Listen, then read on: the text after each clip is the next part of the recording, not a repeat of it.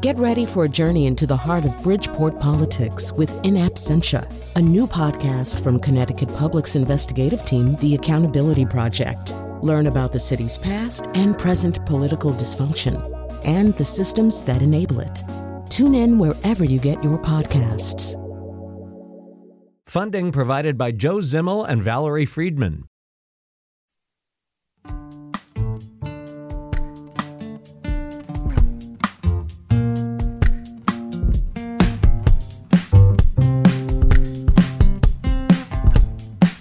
This is Where We Live on Connecticut Public Radio. I'm Lucy Nalpathanchel.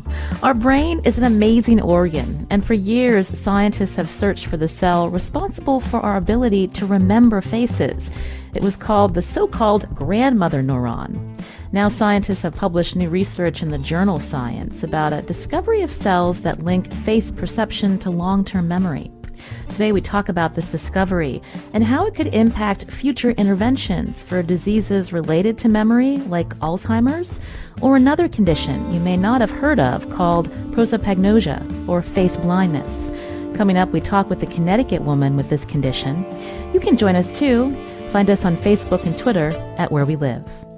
My first guest on Zoom is Weinrich Freiwald, head of the Laboratory of Neural Systems at the Rockefeller University in New York City. He and his team are credited for the discovery of the grandmother neurons.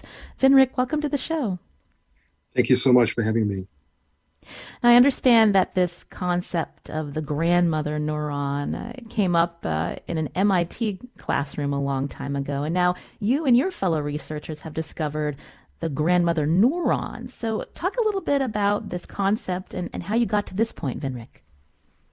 Yes. So the concept originated in 1969, as you said, when an MIT professor, Jerry Letwin, talked to his class and made up a story about this Russian neurosurgeon who had a patient obsessed with his mother and to ask the neurosurgeon to heal him from this obsession.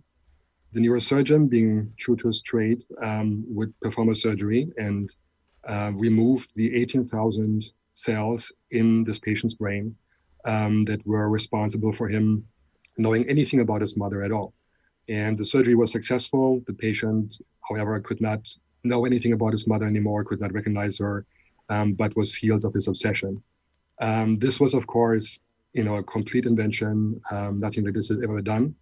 But it was the origin of this idea that in your brain, with its billions and billions of nerve cells called neurons that are connected to each other to form this incredibly complicated web, that somewhere inside this brain, you would have cells that would be specifically responsible for your ability to recognize someone that you're personally familiar with or a loved one like your grandmother.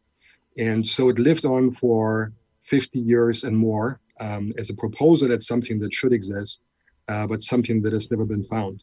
And so this is why it was so exciting for us to discover cells that share many of these properties. It's kind of the greatest thing in science if something is predicted to exist for such a long time and no one has seen it. But we also discovered that the properties of these cells are actually quite different from what Jerry Letwin and others imagined in their day. And that was exciting. And then the finding was just very clear and very beautiful. And so all of these things together make us really excited about this discovery. Now, I understand in your research, a group of neurons in the brains of rhesus monkeys lit up when you showed them photos of their monkey friends. So walk us through when we see a familiar face. What's happening in that part of the brain, Weinrich? Yes. So what happens is you have this very small region in your brain, in a part actually that has not been much researched, that we know very little about. But really only in this one small region you find cells that will be specifically activated, not just when you see a face in general or when you're able to tell the difference between two faces, but very specifically when you see the faces of your loved ones or of people that you've met before and that you're very familiar with. So these cells combine two properties that are fundamentally different. One is a perceptual property, that is that the cell is responding to an image, in this case, an image of a face. And the memory component is that the cells only respond to images of people that you have encountered personally before. And this personal encounter is really very important here. We show these pictures thousands and thousands of times. And this is not what the cells want. What the cells want to respond is the picture of someone you encountered in real life that you're highly familiar with, like your grandmother. What does this mean in this last year of the pandemic, Vinrik, when so many of us have been interacting via screens when it comes to feeling familiar with somebody, as you mentioned? Yes, so I would think that many of you had the experience like I had, that you can generate a sense of familiarity with someone that you meet on Zoom, even within a few minutes. And it probably has to do with the fact that it's not just pictures that you're seeing, but it's a live video, that it has to do with the fact that it's not just, images coming in, but also the voice can be heard, and with the fact that there's a consequential interaction. What you're saying now influences what I'm saying. And so you realize that I'm responding to what you are saying. And so there is a sense of live interaction, even if we're physically, hundreds of miles apart from each other.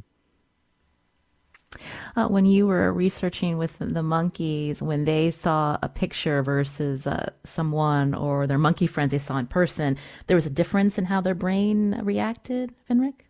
Yes, it's completely different. And this is what was so surprising for us. We have worked on face recognition for 20 years now, and all the face areas we have studied and we discovered, they do not really care whether there's a picture of someone you know or someone you don't know. It's all about the physical properties of the face. How big the eyes are, if the forehead is big, things like that. That's what the cells and all other face areas care for. But this one extra area cares for that also. But in addition, it is essential that you have this personal familiarity. So that's why we think that when you are recognizing loved one, when you know that now grandmother is there, that this area is supporting that process. You're hearing on Zoom with me Vinrik Frywald, head of the Laboratory of Neural Systems at the Rockefeller University in New York City. He and his team are credited for the discovery of the grandmother neurons, which connects to our vision or recognition with long-term memory. If you have a question, you can join us, 888-720-9677, or find us on Facebook and Twitter at Where We Live. And so the fact that you've discovered this must be very exciting, but talk about the long-term implications of this when we think about conditions that are related to memory and memory loss. Yes, we are at the Rockefeller University, and at the Rockefeller University, we have this beautiful motto, science for the benefit of humanity. And this is basic research, but when we do basic research, we always have an eye on applications of how we can use this research to better the conditions of people who are suffering from sometimes debilitating conditions. Your ability to recognize people that recognizing your loved ones is really of the core of what makes you human. And so if there's an impairment of that, that is the most devastating experience that anyone can have. An Alzheimer's patient who's not able to recognize her loved ones anymore, and then the loved ones recognizing that they are not recognized anymore. This is dissolving the social fabric. And so whenever we make a discovery like this into something that's fundamentally human, we always think of applications. And we're actually even thinking right now to start a center on the social brain to facilitate the discoveries like this one on our social nature and also applications. So what we're hoping for concretely is that we can devise strategies based on this knowledge specifically that we now have gained to help people with face blindness, to help people with autism spectrum disorder, or people with Alzheimer's and other neurodegenerative disorders, to preserve and maybe improve their ability to specifically recognize the loved ones. That's really fascinating. So this region where the grandmother neurons are is also the part of the brain that's most affected by these conditions you just mentioned, Vinrik? That's right. In particular, Alzheimer's and neurodegenerative disorders. So it's one of the first to be affected. And so therefore, we have to make a great effort to try and preserve these functions. It's devastating enough if you have other difficulties memorizing or knowing where you are, but this disconnection from the social world is really the most horrible thing imaginable. How has the scientific community responded to this discovery, Venrik? Oh, with a lot of excitement. So I got a lot of emails and a lot of colleagues were writing to me because this has been something that's been there for like 50 years and more, and but something that has not been seen. And at the same time, it's reflecting new knowledge. We did not find exactly what Jerry Letwin was imagining, but we found new properties that are, very nice and very beautiful and make a lot of sense to us today. So it's a bit of like a relief in the community. We got it. And now we can really understand how this is working and how we can, what happens in our brains when we recognize someone that we know. Because of this discovery, can you talk more about, are there particular therapies for patients who have this part of their brain impaired that could help stimulate them, whether it's a particular video game or an app? Exactly. So we're thinking along those lines to devise behavioral strategies, especially fun ones, that give you a lot of interaction while you are engaged in this kind of treatment. We're also thinking about therapies that involve biofeedback, where we would be imaging the brain of the person engaged in this video game, and then use that activation in the brain to modify what is on the screen for this person. And so tapping directly into the activity of this one brain area that we discovered would possibly greatly improve the effects we can get with this behavioral training. Earlier I talked about how our brain is an amazing organ. We're talking about these grandmother neurons, but I understand that there are neuroscientists who've discovered the Jennifer Aniston neuron. There's the concept of the Darth Vader neuron. Can you talk about what's going on in our brains? Yes. So this is a discovery a friend of mine, Rodrigo Quiroga, made several years ago in a very different part of the brain. And that discovery has been dominating our way of thinking about how the perception of a face might be linked to long-term memory. And now our finding kind of turns us on the head and is pointing in a completely different direction. The Jennifer Aniston neuron is a neuron that he found that would respond also to pictures of Jennifer Aniston's face, but it would also respond to her voice or maybe just the name written out. And so it is not a visual neuron.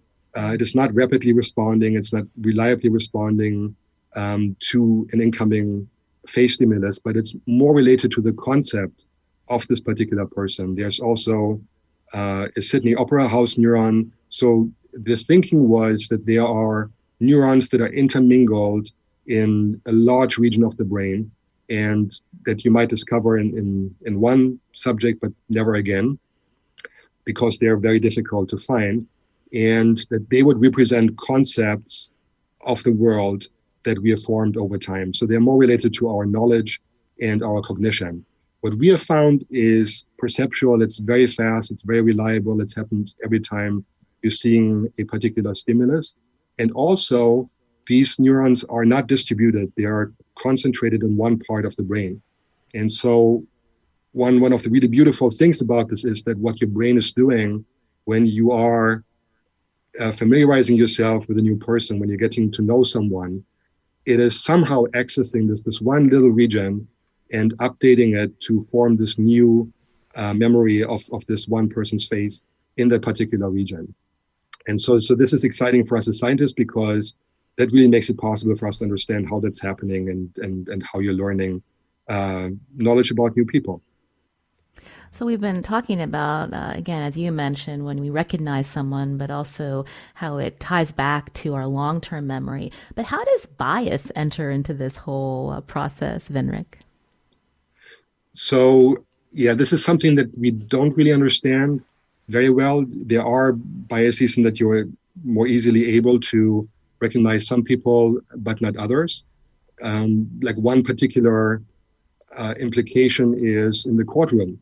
Is a lot of very consequential decisions in the courtroom are made based on eyewitness testimony. And we now know from exoneration cases where DNA evidence proved without doubt, that wrongful convictions occurred, that in 70% of the cases, there was an eyewitness misidentification happening. And so a lot of these times it can happen because of not a conscious bias, but an inherent bias and inherent ability to recognize some faces better than others. That's really fascinating. Vinrik Frywald, thank you so much for joining us today here on Where We Live to talk about this discovery by you and your team at the Rockefeller University in New York City, the so-called grandmother neurons, more than one. What's next for you, Vinrik, with this discovery? We'd love to know how this area does what it's doing. We discovered what it is doing. We don't know yet how it is doing what it's doing. What I mean by that is that we had anticipated that this area would build on all the very complex computations and entire network of face areas doing, which we have studied for some 20 years now. But the area is responding so fast that it must have a completely different set of inputs that we don't know yet about. We want to use it, as we discussed, to improve conditions like face blindness and Alzheimer's and autism spectrum disorders and look into these applications and really understand how this one region supports recognition. What I should emphasize is when you recognize a person, it's a conscious experience. It's an aha moment, this eureka moment where now you know that you recognize this person, and often it's a happy moment. So it has an emotional quality to it. So what we think is happening is that this one very small area is igniting activity in a large network of areas. And we would love to know how this network is working, how we then become conscious of the fact that we now recognize grandmother. Well, we'd love to have you back as you and your team continue to research. Vinrik, thank you so much for your time today. Thank you so much for having me. This is Where We Live on Connecticut Public. I'm Lucy Nalpathanchel. After the break, we've learned about grandmother neurons and how they help our brains connect perception with memory. But how will this discovery help with future interventions and potential treatments of certain conditions like face blindness? We learn more about that coming up, and take your questions too. 888-720-9677. Or find us on Facebook and Twitter at Where We Live.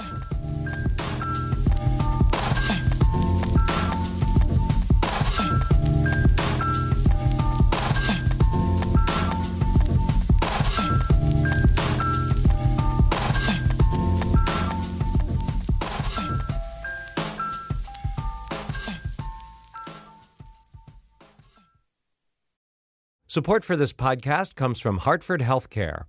Elevating Health is funded by Hartford Healthcare. Loneliness can be a significant health risk to people of all ages. Dr. Laura Saunders, a psychologist from Hartford Healthcare's Institute of Living, talks about social isolation and why we need to connect in person. Loneliness actually is a pretty significant health risk for people that struggle with social isolation. It affects their blood pressure, it affects their immune system, it affects your willingness to get up and get out, and can cause some not just emotional issues, but health problems as well. You're not alone. Dr. Saunders explains how important it is for us to look to others and get out of our comfort zone. I like to talk about social isolation as not just that individual's problem, but it's a community problem or it's a family problem. We need to connect with others. We can take space at times as well, but we need to step out of our comfort zone and do things to connect with other people. It's life-saving. For more information, go to ctpublic.org/elevatinghealth. This is Where We Live on Connecticut Public Radio. I'm Lucy Nalpathanchel. How good are you at recognizing faces? Some people have a condition called face blindness or prosopagnosia that makes it very difficult to recognize faces or to learn new faces. And those with severe cases even have trouble recognizing their loved ones.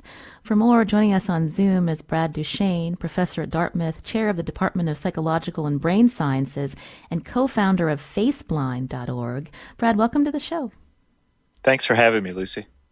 I used to always tease my husband because he's not good at recognizing faces. I'm much better, but now I think I'm beginning to understand why that is. Do we all have kind of a spectrum of how well we are at recognizing faces, Brad? Yeah, that's right. So you've got there's a broad range of abilities when it comes to face recognition. So we've mentioned prosopagnosics here earlier in the show. Those are people who have a great deal of difficulty recognizing faces. Then there are people at the other end of the spectrum that are called super recognizers, who are fantastic when it comes to face recognition. And then there's most of us somewhere in the middle there. Some people are, above average. Some people are a little below average.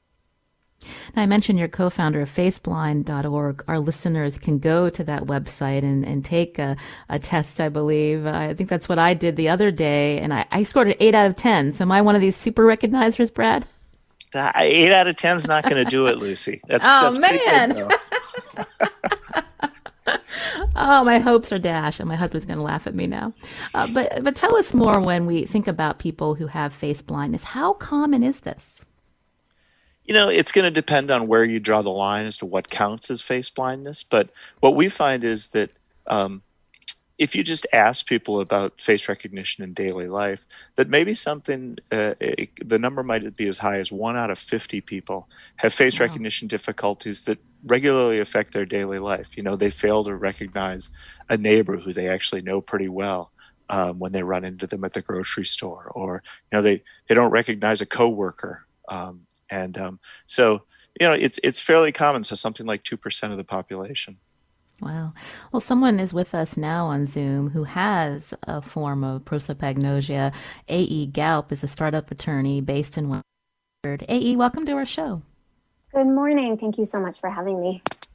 So when did you discover that you had a form of face blindness? Can you talk about what it's been like for you? Sure. I did not realize that I had something that had a name until much later in life, well into my 30s. But I realized once I kind of got more information that the first time that I was sort of smacked in the face with the daily sort of symptoms of it was when I went off to a large university for undergrad and was repeatedly having the experience of having someone walk up to me, call me by my name, continue a conversation. It's very clear that we had met and talked, and my brain was telling me I had never laid eyes on this person in my life. At the time, I just got really good at calling people by nondescript, like, hey, girl, or what's up, dude, sort of friendly terms that didn't reveal. And I think I started building my coping skills and got used to just sort of picking up conversations that I didn't realize I was sort of continuing. At the time, though, I really think I chalked it up to the volume of socializing, the large number of people that I was sort of coming into contact with on a daily basis. But it was also the first time that I started hearing kind of feedback from my community that I had hurt somebody's feelings, or that somebody thought I was aloof or snobbish because I wasn't acknowledging them if we would sort of cross paths. And for me, the experience, of course, is that absolutely nothing pings in my brain when I'm seeing these people. The point in my life when I finally realized I had something was really amiss, I actually moved from Los Angeles, California, where I had been living for over a decade, to Prince Edward Island, Canada, which is a tiny community. And right almost from the start, it became clear that I was essentially snubbing all sorts of people that I had interacted with because I was unable to recognize them. And I was especially unable to recognize them out of context. So perhaps I knew them because they were a neighbor, or perhaps we attended the same church, or they were another parent at my children's preschool. If I saw them, though, at the grocery store or at the post office or in anything out of context, I simply would have no awareness that I was seeing somebody that I had met and that I should recognize. And then, of course, there's also a significant winter in Prince Edward Island. So once everyone bundled up with a scarf or even a face mask and a hat pulled over their hair, I lost all of the sort of attendant clues that I really rely on to recognize people, like hairstyle or glasses, even perhaps a piece of jewelry that they consistently wear, just sort of an overall style in their dress. All of those were sort of taken away from me. And it was very difficult to navigate because all of a sudden I was keenly aware I don't know who is around me at any given time. What kind of toll did that take on you, AE, and when did you reach out for help? Well, I'm someone who really tries to live my life in a way that is the least harmful to literally everyone around me. I sort of take to heart that responsibility to do no harm. And so I am certainly not someone who's looking to hurt anybody's feelings. And so that piece of it was really difficult, right? So these were people who I would love to recognize. And that concept that when you do in fact recognize someone, it's lighting up all sorts of like pleasant sensations in your brain. I recognize that because when I do actually recognize someone, I'm delighted that I have recognized them. It's almost like they sort of glow and stand out. And I really try to deeply attune to people when I meet them. And so there was a whole process of first sort of being critical of my own sense, right? Am I not tuning in? Am I not paying close enough attention?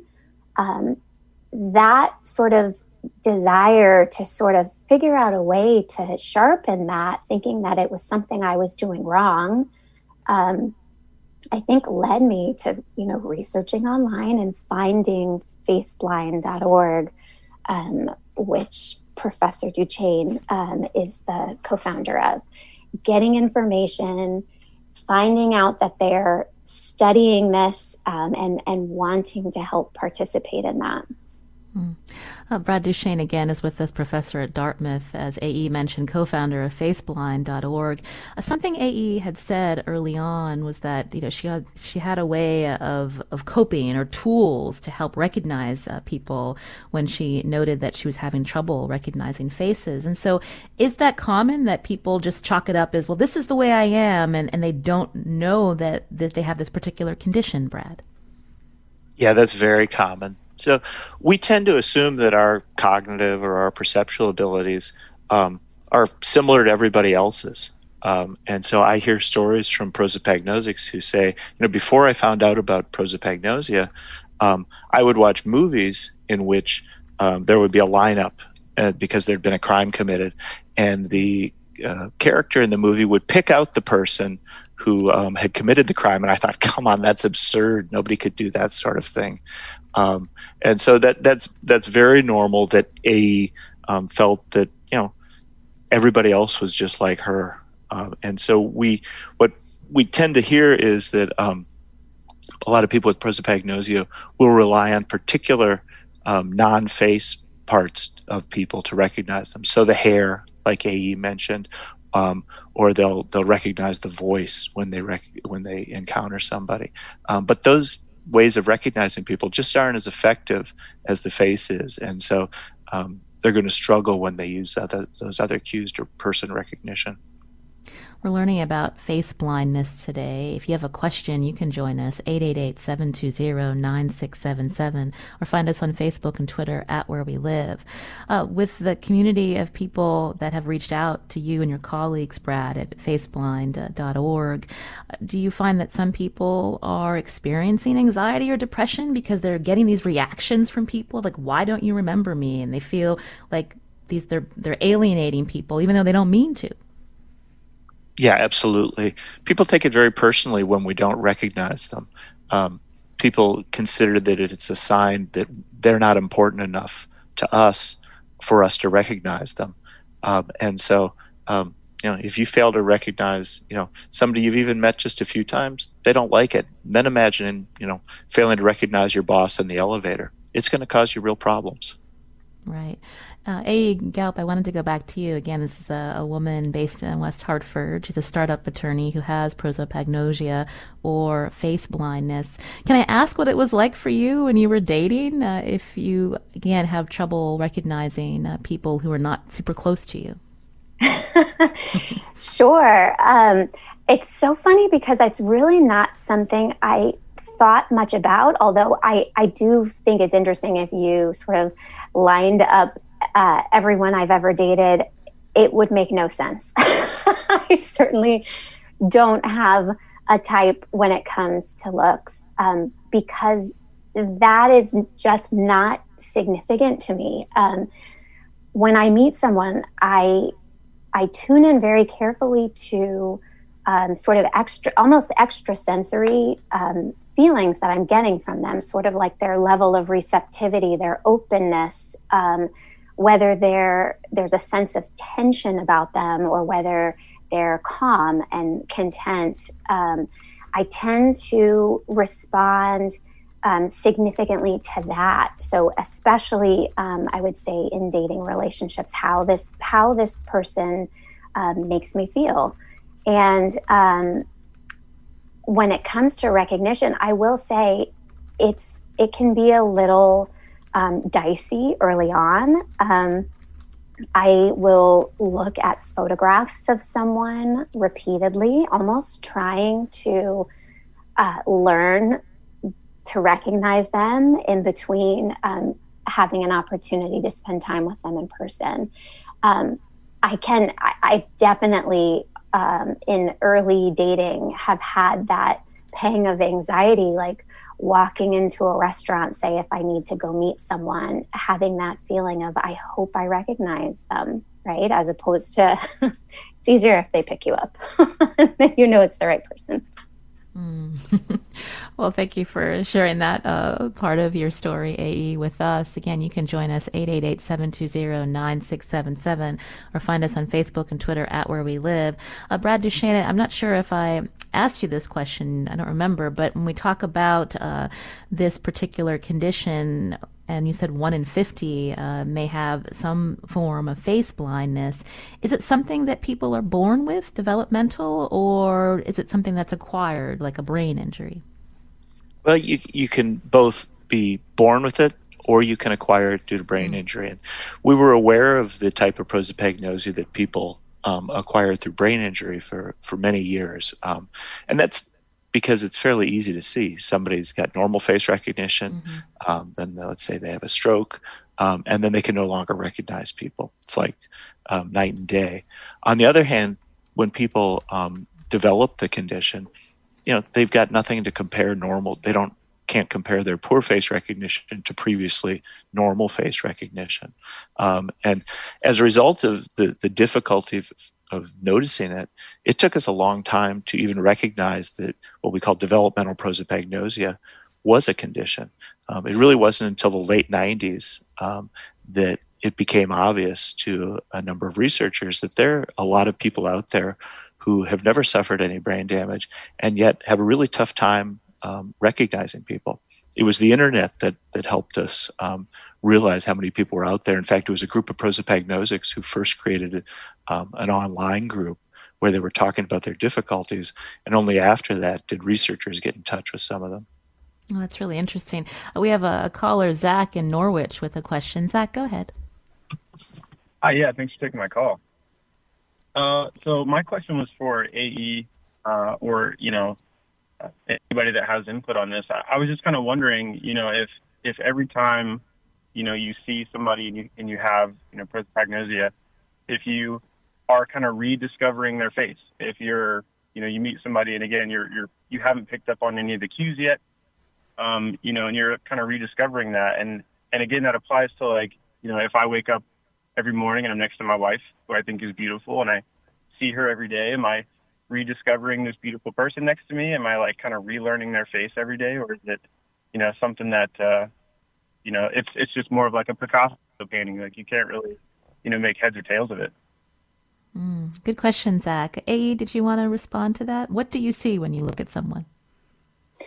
It's so hard to know what I see because again, it's so hard to know how to describe an inner experience that is not shared, right?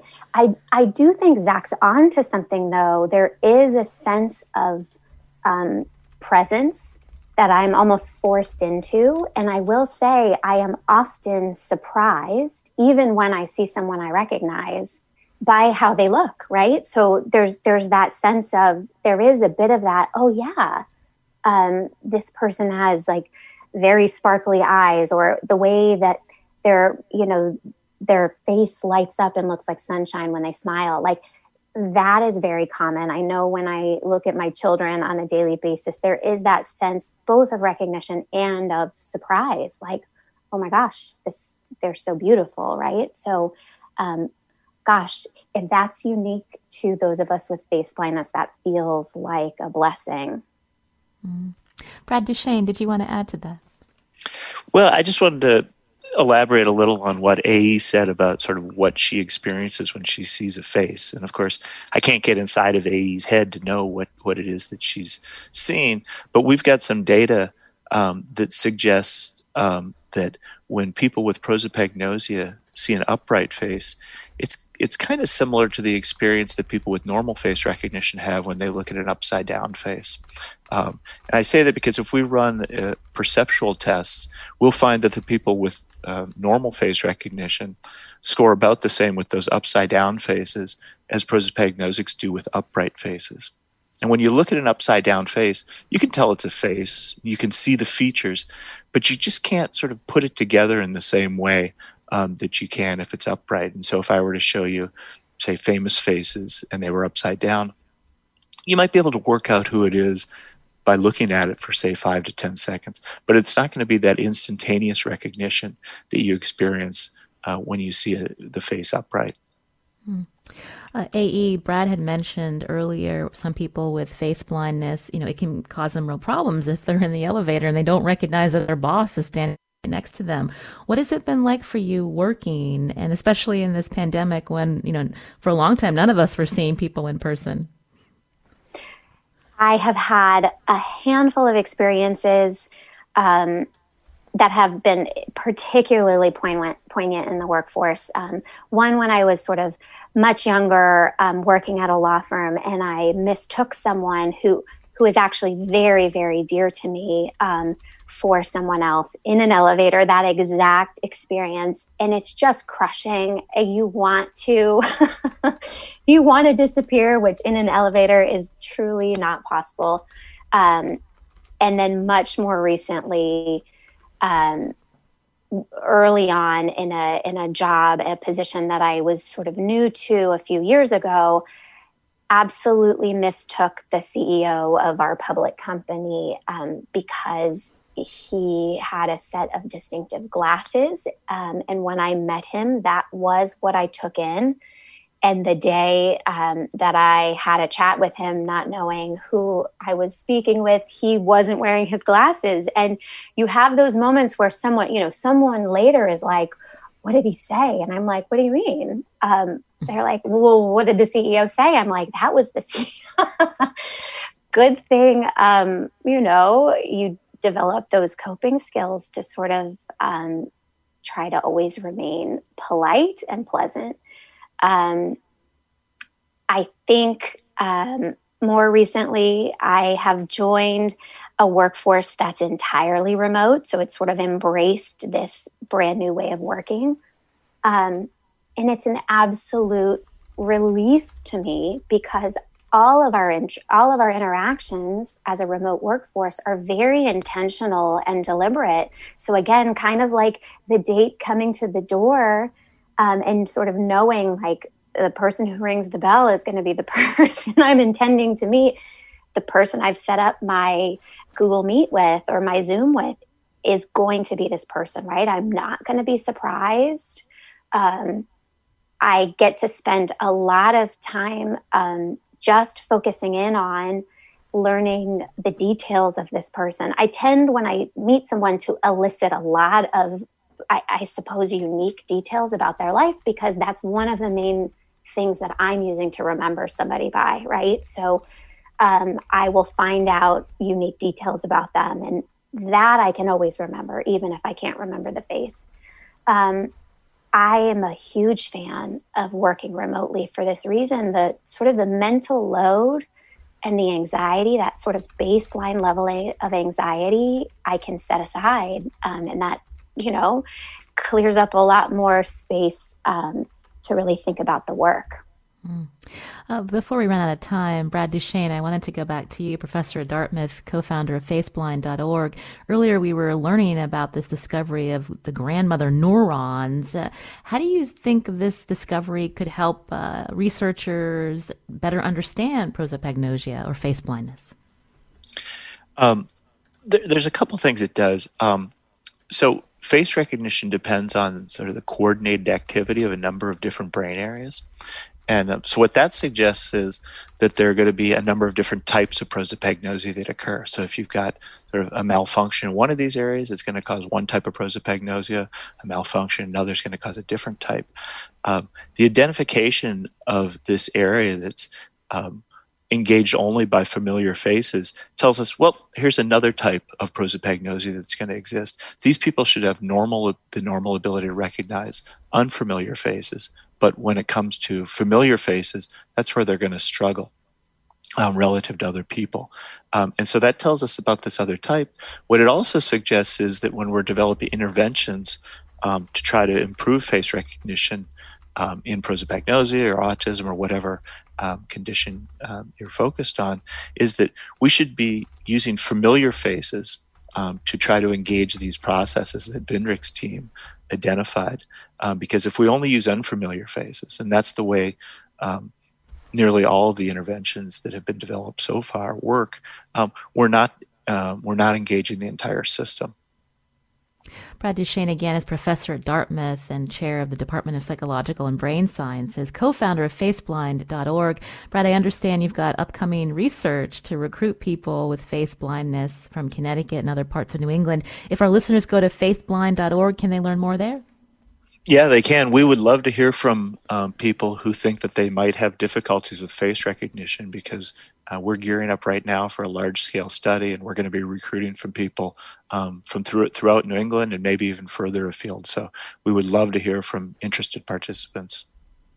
Well, thank you, Brad, for your time. Thank you. Also, A.E. Gaup, a startup attorney in West Hartford who has face blindness. Thank you so much for sharing part of your story. We really appreciate it. Thanks for listening. And I hope if folks are listening and this sounds like someone they know, they're able to extend a little grace to that person. Yes, a good reminder. Thank you. Coming up, our ability to recognize familiar faces starts at a very young age. We'll talk to a pediatrician about how babies' brains develop. You can join us too. Find us on Facebook and Twitter at Where We Live.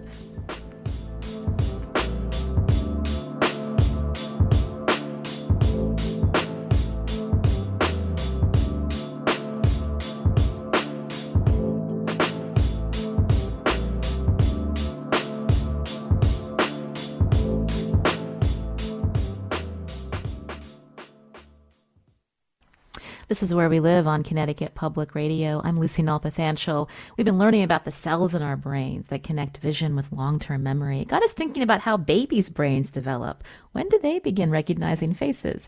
Joining us now with some insight is Dr. Robert Ketter, developmental behavioral pediatrician at Connecticut Children's, also an assistant professor of pediatrics at UConn School of Medicine. Dr. Ketter, welcome to the show.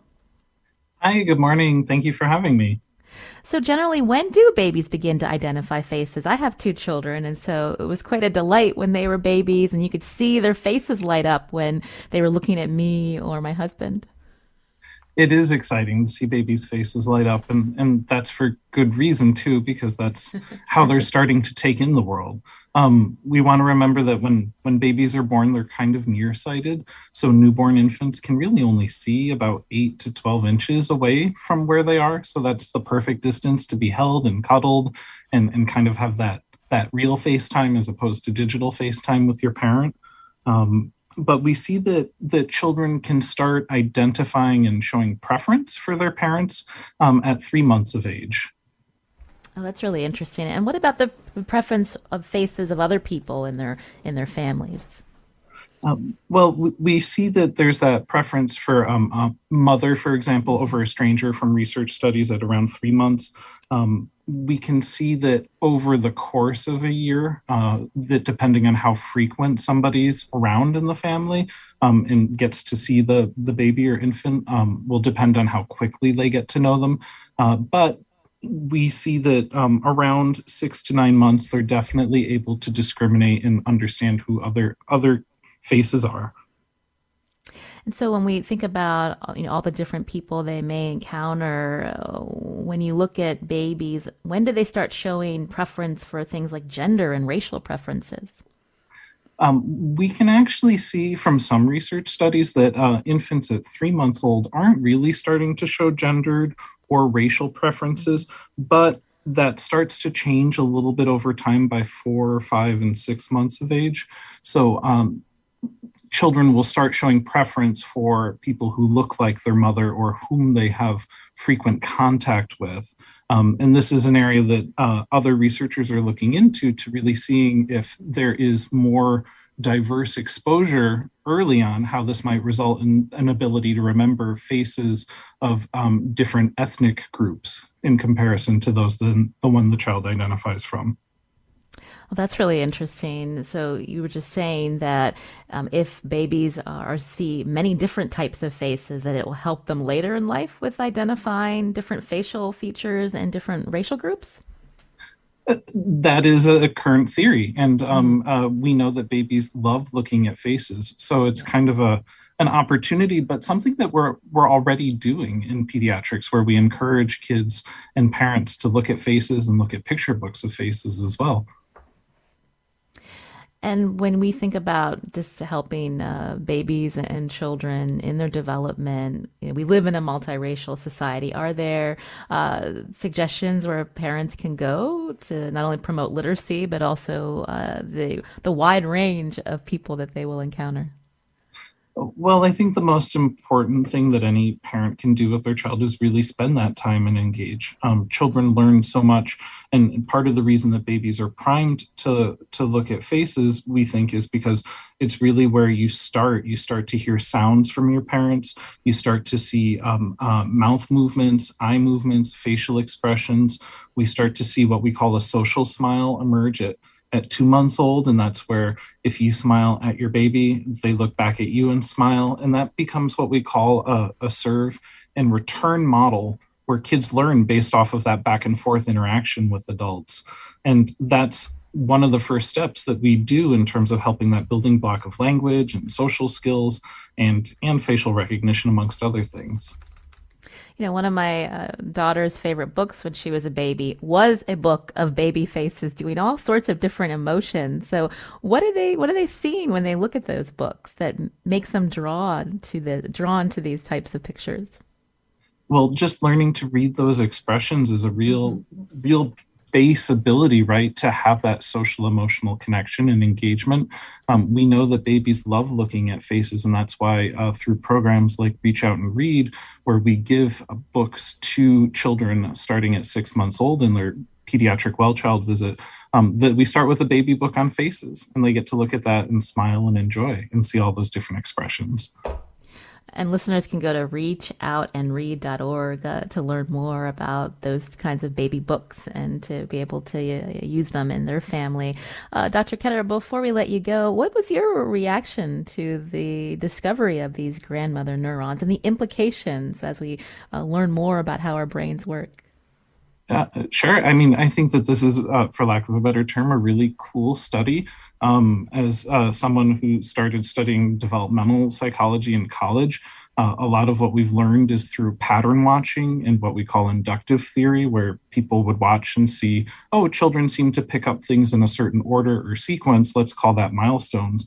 But it's really neat because now we're getting all of the cool scientific technology Dr. Frywald used in his study to kind of pick out the parts of the brain that are doing these things. And that's still a long way away from clinical applications, but it's really neat to see the science starting to validate some of the patterns that we've noticed early on, and also helping us rethink some of the patterns that we might have gotten wrong in the past. Well, Dr. Robert Ketter, a developmental and behavioral pediatrician at Connecticut Children's, thank you for joining us today. We appreciate it. Thank you so much. I'm Lucy Nalpathanchil. Today's show produced by Sujata Srinivasan. Our technical producer is Kat Pastor. You can learn more about the show. Just download Where We Live on your favorite podcast app. And coming up tomorrow on Where We Live, we learn about Connecticut Public's new accountability project. It's a new investigative unit here. And we'll talk with the editor, Walter Smith Randolph.